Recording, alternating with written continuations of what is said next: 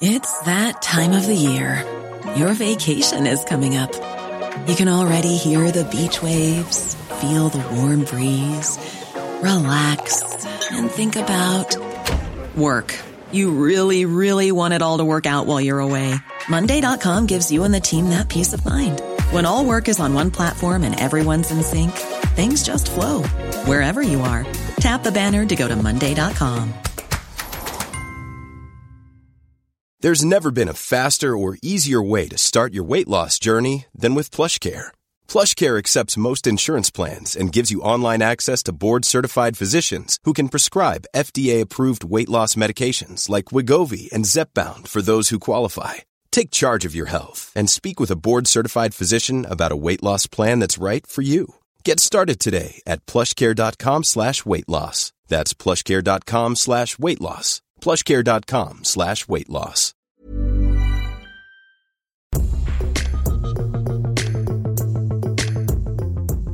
Welcome to the Luke and Pete Show. My name is Pete Donaldson. I'm that part of that particular circle. The other half of the circle, Pac-Man's back of his head.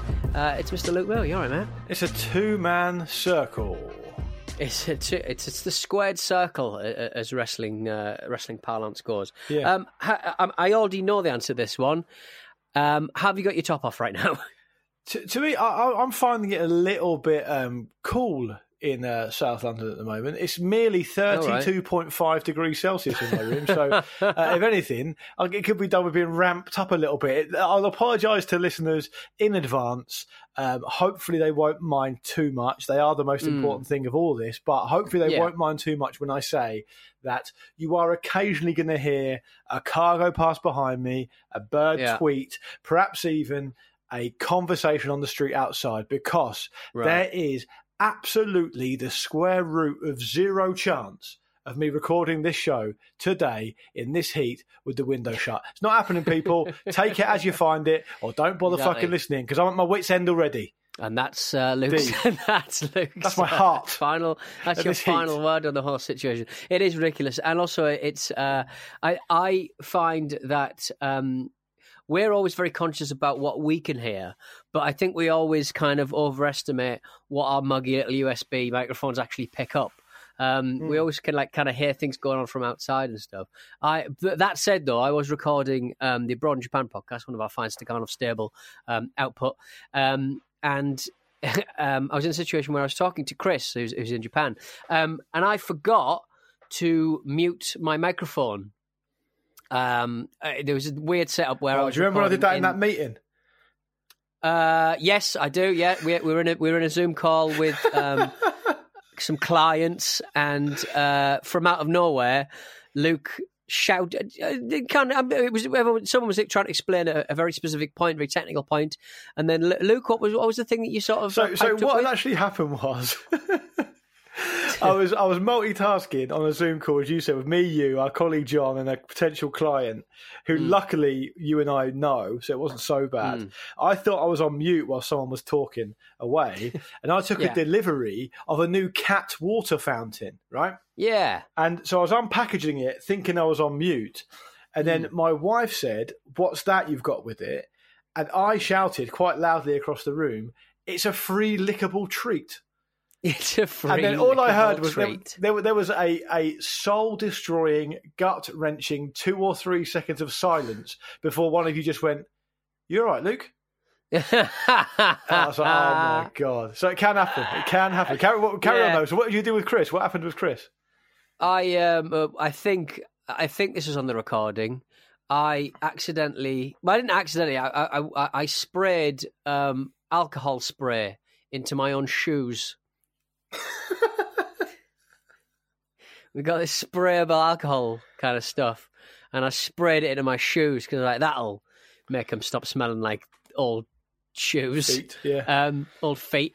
It doesn't. It just makes your shoes really cold and wet, which I quite like.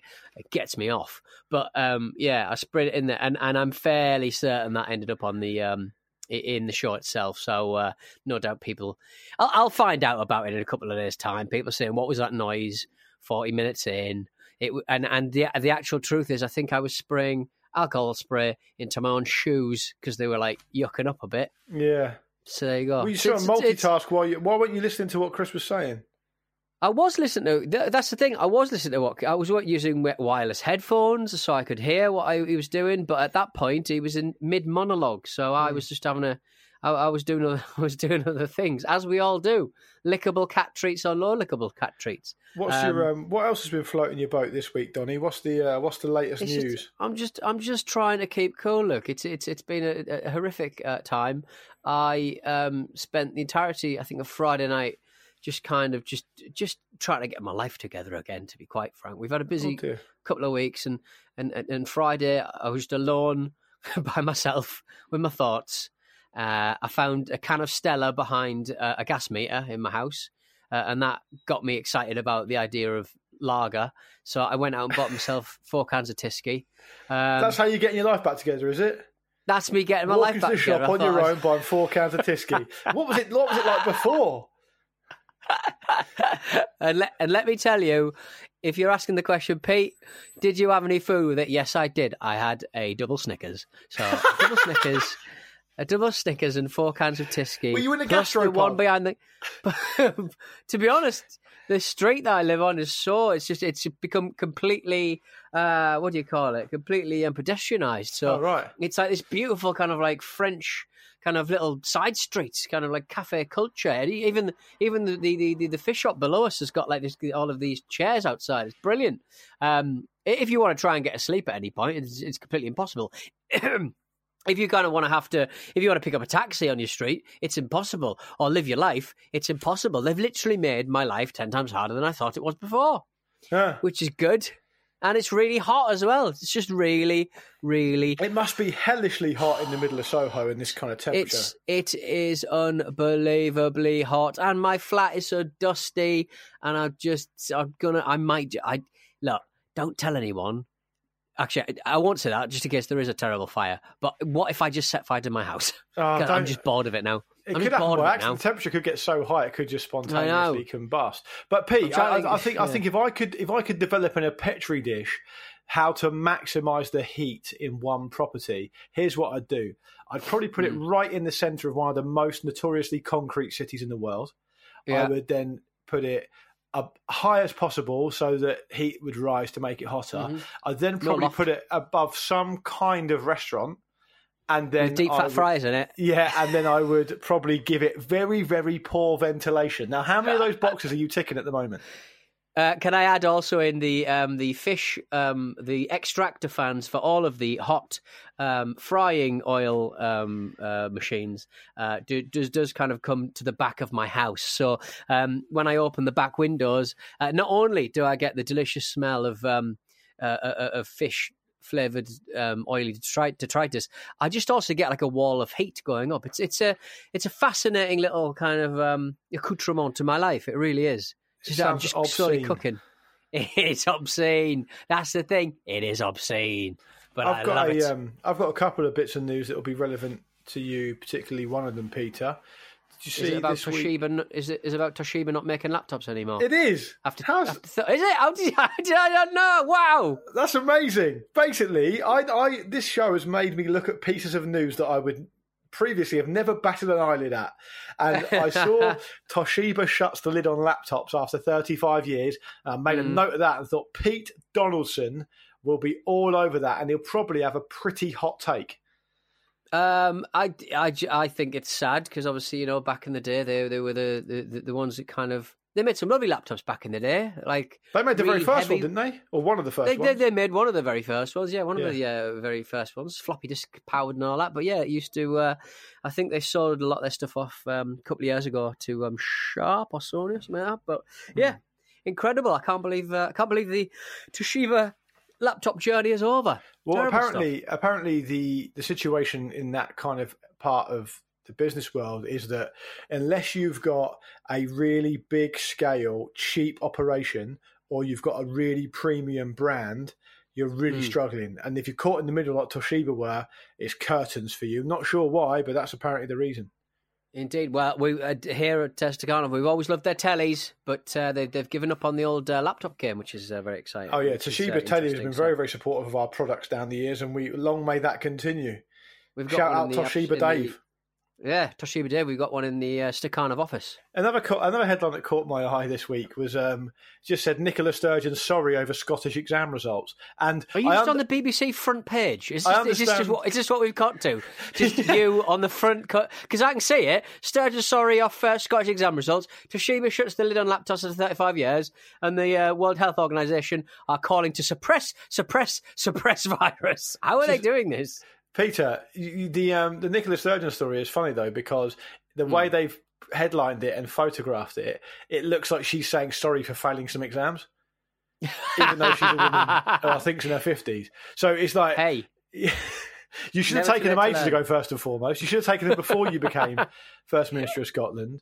Do you reckon they've only just found out that she didn't pass any of her GCSEs, even though it was it's in her record of achievement? Take them now, and no one will notice. But do not fail them. Do not fail us at all. Do you reckon you could pass a GCSE now? Oh God, no! God, no! Do you remember my GCSEs were just constant. It's not training for remembering anything. It's training for an exam, and not being able to do an exam, not having had to have done an exam in the last 20 years. Well, 10 years. I just don't think I'd have the kind of wherewithal to do it, because I remember my GCSEs and to a lesser extent my A levels, and certainly to a lesser extent my university courses. You ran out of time. You just wrote down bullet point everything you knew. It was just a memory test, wasn't it? Really, there was no analytical thinking to be happening. It depends what subject you do, though. I guess so, but still, it's like I don't know. There's an intersection between learning and memory of facts, right? Because if you want to be a doctor, I mean, fair enough, you've got to be able to use your intuition, you've got to learn, you've got to be clever, but you've also got to remember which one the fucking liver is. You need some facts as well. Yeah, they're the basics, but I would say that in anything like like English and history, you're always like you would learn about the Peterloo Massacre or the Corn Laws or Benjamin Disraeli and the work in Afghanistan, etc. And you would learn 5 or 6 different test questions, and they'd always be kind of the same sort of thing. It would never be a curveball. And if you hadn't bloody listened in class, you would never bloody know what was going to be happening in the exams. But they were never like, talk about, Benjamin Disraeli's dress sense. It wouldn't be completely out of the blue, would it? Why is that coming up? Why would that be of you? Is that because you what's what you model your look on now? Well, no, because I've scrolled down to the entertainment news on the front cover of the BBC website, and Kamala from the WWE has died 70 years young. Yeah, I for one am hugely surprised that he wasn't actually from Uganda. With a name like James Morris or whatever he was called. The WWE have an incredible reputation of... Explain to our listeners who Kamala was, because they might not be wrestling fans. Kamala was a man from he was from the south, from Illinois or something. The US. Yeah, he was from Illinois, and he was, I believe, billed as being from Uganda. And I think he was he's dressed as like a kind of effectively a jungle savage. Not very progressive. Weirdly, like the wrestling back in like the 80s and the 90s, early 90s, they had a reputation of being not very progressive in their character work, but there were very few black, and I'm going to say athletes, because he doesn't necessarily look like an athlete. He's a big, gigantic, fat man. Athlete who you would have these African American guys who would be headlining 10,000, 20,000 shows, bringing in tickets from miles around. Being big build stars, and yet they'd be dressed up like so-called African savages. Not very progressive when you look back, but weirdly, there were no other black artists getting that amount of work in the Deep South at that point in the 80s. It's a really, really strange kind of situation.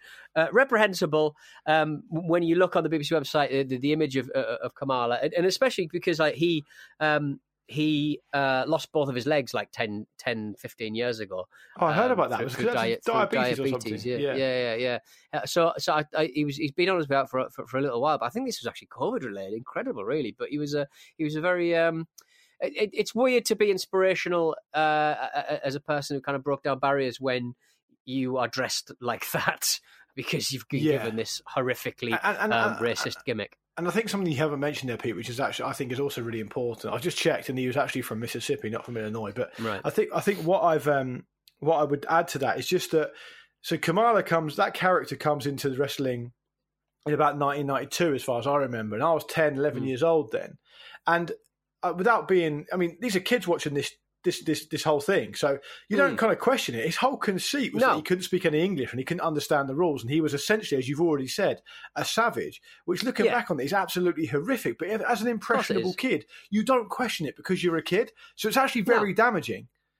Oh yeah, massively, and also this sort of thing went on forever, and especially where they would sort of you'd get like these kind of physically imposing characters, like I don't know, the Great Khali, the Indian policeman, who couldn't really wrestle, but he was like 7'3" and big, massive guy.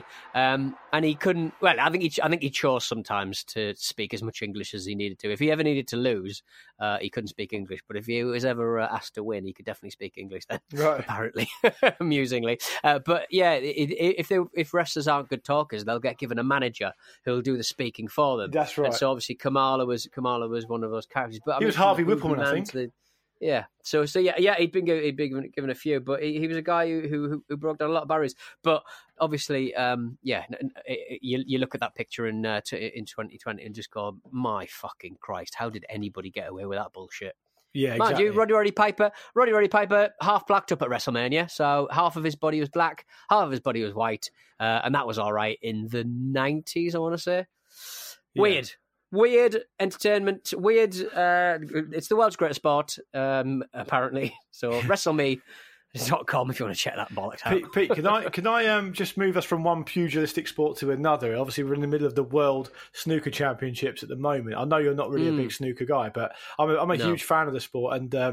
And something that came up yesterday, which many people would have seen, but if they haven't, it definitely bears repeating. And I don't think you'd have seen it. So last night, Ronnie O'Sullivan, who is the enfant terrible of the sport and has been one of the world's best players for getting on for 27, 28 years now. 5 times world champion, still in the tournament as we record this year. In fact, I think he's 5 times champion. Anyway, so he's very well known for not really giving a shit about anything.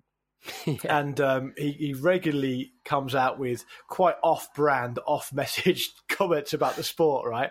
And last night he was interviewed after beating Ding Junhui, who is a very, very talented and highly ranked Chinese player. Some would say the best player to never win the World Championships, but Ronnie O'Sullivan beat him yesterday. And in the interview afterwards, he was asked, just general post-match questions, and one of the questions was, do you think it's strange? And did you ever think that you could still be playing at such a high level so many years on from when you made your debut, I think as a 17-year-old, like 1992 or whatever? And he just goes, not really. I'll tell you what, you see some of these players coming through now, they're absolutely rubbish. They are awful. Honestly, they couldn't even be good quality amateurs. And I sometimes sit there thinking, bloody hell, I'd have to lose an arm and a leg to drop out of the top 50 here.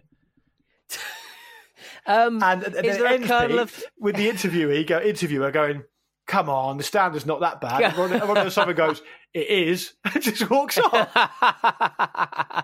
I don't like him very much, but he's the best player, and he has every right to say that because there's clearly something going on there. He's just so entertaining. Yeah, he's just so entertaining. Like he's just got no filter. Like he doesn't. I don't think he's been. For some reason, he went a whole season doing every single post-match interview in an Australian accent for no reason.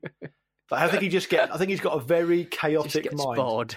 Yeah, just and the base is where he finds his control and his solace. Order. The baize, Pete. What do you think baize is made of? Was it beige? What did I say? No, it is beige. You're right. I just wondered if you knew what it was made of. Just felt, innit? Felt and glue. I think it's just a. Yeah, I think it's just a. I think it's. Isn't it specifically green though? I don't know. What do you mean? Felt's all kinds of different colours. But does it have to be green to be beige? Oh no! Oh, I don't know. I don't know. I don't know what beige is, to be honest. That's interesting. We had a couple of emails about colour actually. We'll take a short break and we'll be back to talk. Do a break, mate. Because I was just letting the cat in. Sorry about that. All right. Hey, I'm Ryan Reynolds. Recently, I asked Mint Mobile's legal team if big wireless companies are allowed to raise prices due to inflation. They said yes. And then when I asked if raising prices technically violates those onerous 2-year contracts, they said, "What the f*** are you talking about, you insane Hollywood ass?"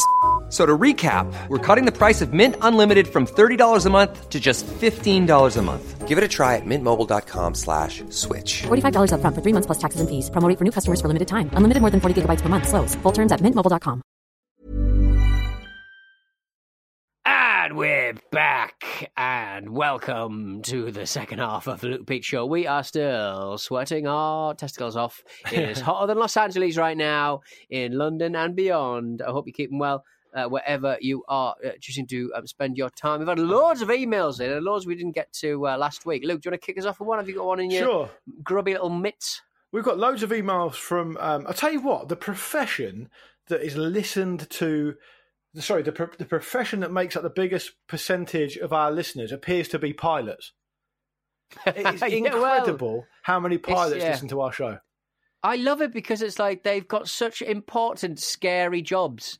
I was listening to somebody I know on a podcast. The new Microsoft Flight Simulator has come out, and it's the most advanced flight simulator ever. It uses like Bing, sort of Google Maps powered, Google Earth kind of. I ain't getting on this. I'm not getting a plane powered by Bing. Simple as that. All of this amazing satellite data streamed in through the clouds, so you can be obviously flying through the skies, and everything's so accurate, and it contains the sort of definition and data that you couldn't have on like a DVD drive. It wouldn't fit on your PlayStation, it wouldn't fit on your Xbox, it wouldn't fit on your hard drive. It has to be served up like some hot geographical soup from the servers of Microsoft. So this flight simulator is really, really technically advanced. Anyway, some bloke who works for a games company uploaded a couple of videos of him flying from Los Angeles to Las Vegas, and a couple of everyone on YouTube is obviously a fucking expert and everything. You got this wrong. Why you shit flying a fucking 747? What's wrong with you, etc. Because he's not a fucking pilot would be the first fucking clue, and B, it's a video game, so it's a simulation, but a very, very technically adept one. And he's up there, and a pilot like really sort of helpfully sort of like, look, don't worry about the landing. Just worry about getting up there. You're new to this. I just like the idea that the pilots kind of like looking at all these people playing Microsoft Flight Simulator and going, look, don't you worry. They're just really calm and nice. And take it one step at a time. I was a little bit worried actually because we had some. I also read the email, so look at me doing my prep. And there was a lot of emails from a lot of pilots, or a few pilots at least. And then I noticed on the self-same BBC website, where we seem to be gleaning all of our stories from this afternoon, there was a plane in trouble, a Jet 2 kind of test flight happening around Manchester, and I think one of the engines experienced engine failure. So it managed to land in the end, but because of the kind of movable feast that is internet news, you're not really sure when things have sort of happened. So you're like, is this live? Is it going to be a crash plane here? Oh God, let's not talk about planes. But I think we're all right. It landed in Manchester. We're fine. Do you reckon the pilots they practice the voice they do? Like as in. Because like, if you read The Right Stuff, Tom Wolfe's The Right Stuff, he talks about Chuck Yeager, who's the first guy to fly, I think, faster than the speed of sound or whatever. I can't really remember, but he's got a couple of speed records or whatever. I think he's still alive, actually, Chuck. I think he might be on Twitter. He'd be in his 90s now. He's got a great video game. Right, okay. And so apparently all the pilot kind of style of delivering of over the public address system on the plane comes originally from Chuck, who had a very calm, kind of soothing voice, and everyone's kind of mimicked it over the years. It's become a style, right? So you know when they come over the thing and they go, "Oh, very warm welcome aboard this British Airways flight." They speak like that, right? I wonder whether they have to go to some kind of class to practice it, because you very rarely hear them doing it in any different kind of style. And with the exception of the one thing I told you about before, Pete, I've told you this story before, but I'm not sure if I've told our listeners, about a friend of mine who was flying way back in the day, was flying from Brisbane, I think, or possibly Perth to Sydney. Have I told you that story? Yes, you have, Yeah, everything was just so Australian. He said he's sitting in the plane, in the seat with his seatbelt done up, waiting to take off. And the pilot comes over, the Tannoy, Australian pilot, and just goes, "Good day, everyone. We're going to Sydney." And he was like, that sounds like someone has broken into the cockpit. That does not sound like...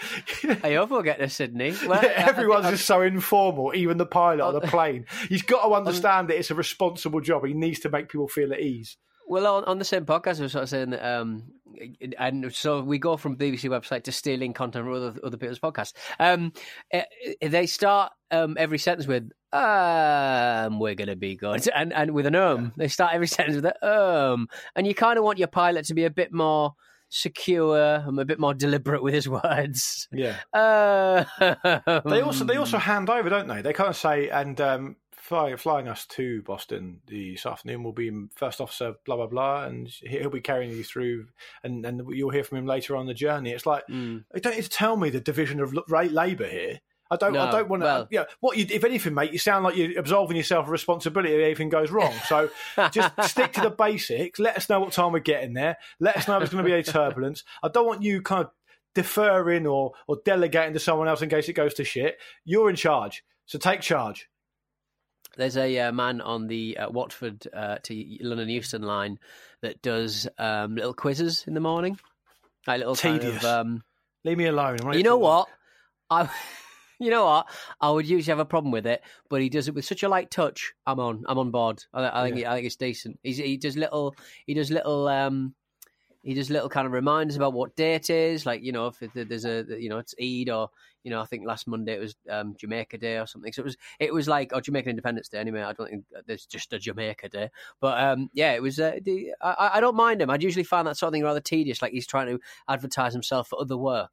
But I quite enjoyed his work. The reason I find it tedious, Pete, chiefly because I'm listening to music normally or a podcast on the tube, and I only take my earphones out if I hear the driver saying something in case it's a diversion or I've got to do something different. Yeah. And if he's just doing inanity, which is ironic given what I do for a job, I know, I don't want to hear it. Anyway, listen, we did promise an email back in a single email 15 minutes ago. And this is from Harry, who says, "Hi, chaps. Long-time listener, first-time emailer. I am one of your many pilot listeners. Hello to you, Pilot Harry, who is indeed talking to their union reps in a futile attempt to save my livelihood. Thanks very much, Pete. Here's a bit more info on the aircraft storage debate." Which is a debate we had last week, if you are listening to this and haven't heard that. The Mojave Desert, among others, has long been used for aircraft scrapping, and pre-COVID was also being used to store the ill-fated Boeing 737 MAX, which Harry adds, "I have also flown." Tell us about that, Harry. Don't leave that in parentheses. It's very binary whether you enjoyed that flight. I think. Like it ends one way or the other, and most of them ended the other way, which is good, positive. The one thing I remember reading from that story, which I found absolutely phenomenal about the Boeing 737 MAX, was that some airlines hadn't paid for the extra software upgrades. I mean, for fuck's sake. I mean, listen, this is more important than that. This is more important than an add-on deluxe CD box set. Listen, Kanye West was caught pirating software on his Instagram. Look, even he, in his divine wisdom, back in the day when he was producing stuff, doesn't mind downloading the odd illegal plugin. So there we go. There we go. Even if he's minted. Harry continues, the numerous aircraft currently being stored are being kept in long-term storage, which requires various weekly, bi-weekly, monthly, bi-monthly, 90-day and 6-month service cycles. Apart from checking that various essential electrical, flight control and hydraulic systems are still operating, one of the major problems of long-term storage is moisture and microorganism accumulation in the fuel tanks, as well as surface corrosion and rust, hence them being stored in dry climates, and top up the biocide in any remaining fuel. The whole procedure is a total pain in the ass, as aircraft are obviously never designed to be grounded for this length of time, and the maintenance cost will be huge. Another benefit of being in the desert is the low risk of wildlife making home in the various gaps and holes in the aircraft. Birds nesting in the wheel well bay is a common one. Lastly, Pete was spot on. You would indeed place those fall covers you sometimes see in cars to reflect the sun, because the flight deck would otherwise become an oven, and this also protects a large number of screens and instruments too. Sorry if the above is long-winded, but I reckon it's about the right length to read while Pete chows down on a pot noodle. Take care, Pilot Harry. I can't. This is stressing me the fuck out.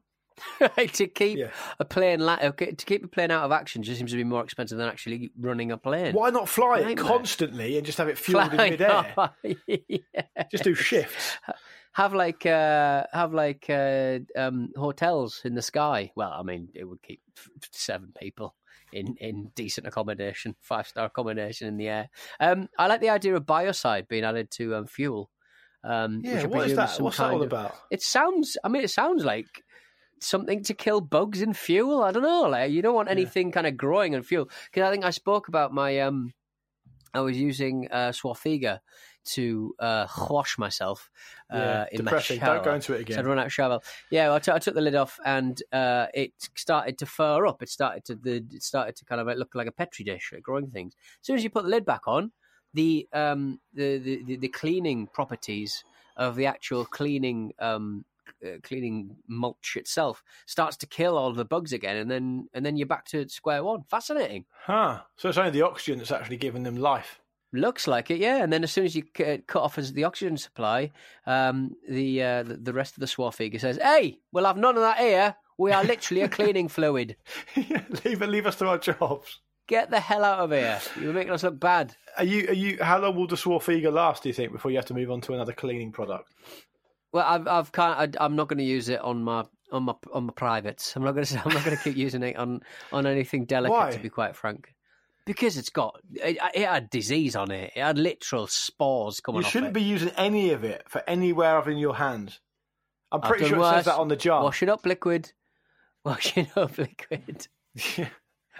On that bombshell, we're going to have to bid you adieu. We'll get out of here. That's it for Monday's episode of the Luke and Pete Show on a sweltering August afternoon. We will be back, of course, on Thursday, as we always are, when hopefully the temperature is a little bit better. Spoiler, it won't be. We're recording Thursday's show in a minute.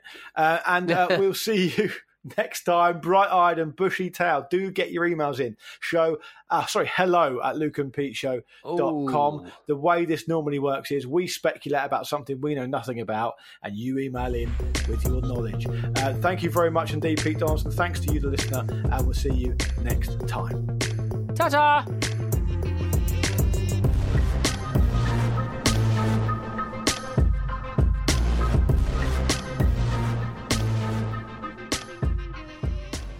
This was a Stakhanov production and part of the Acast Creative Network.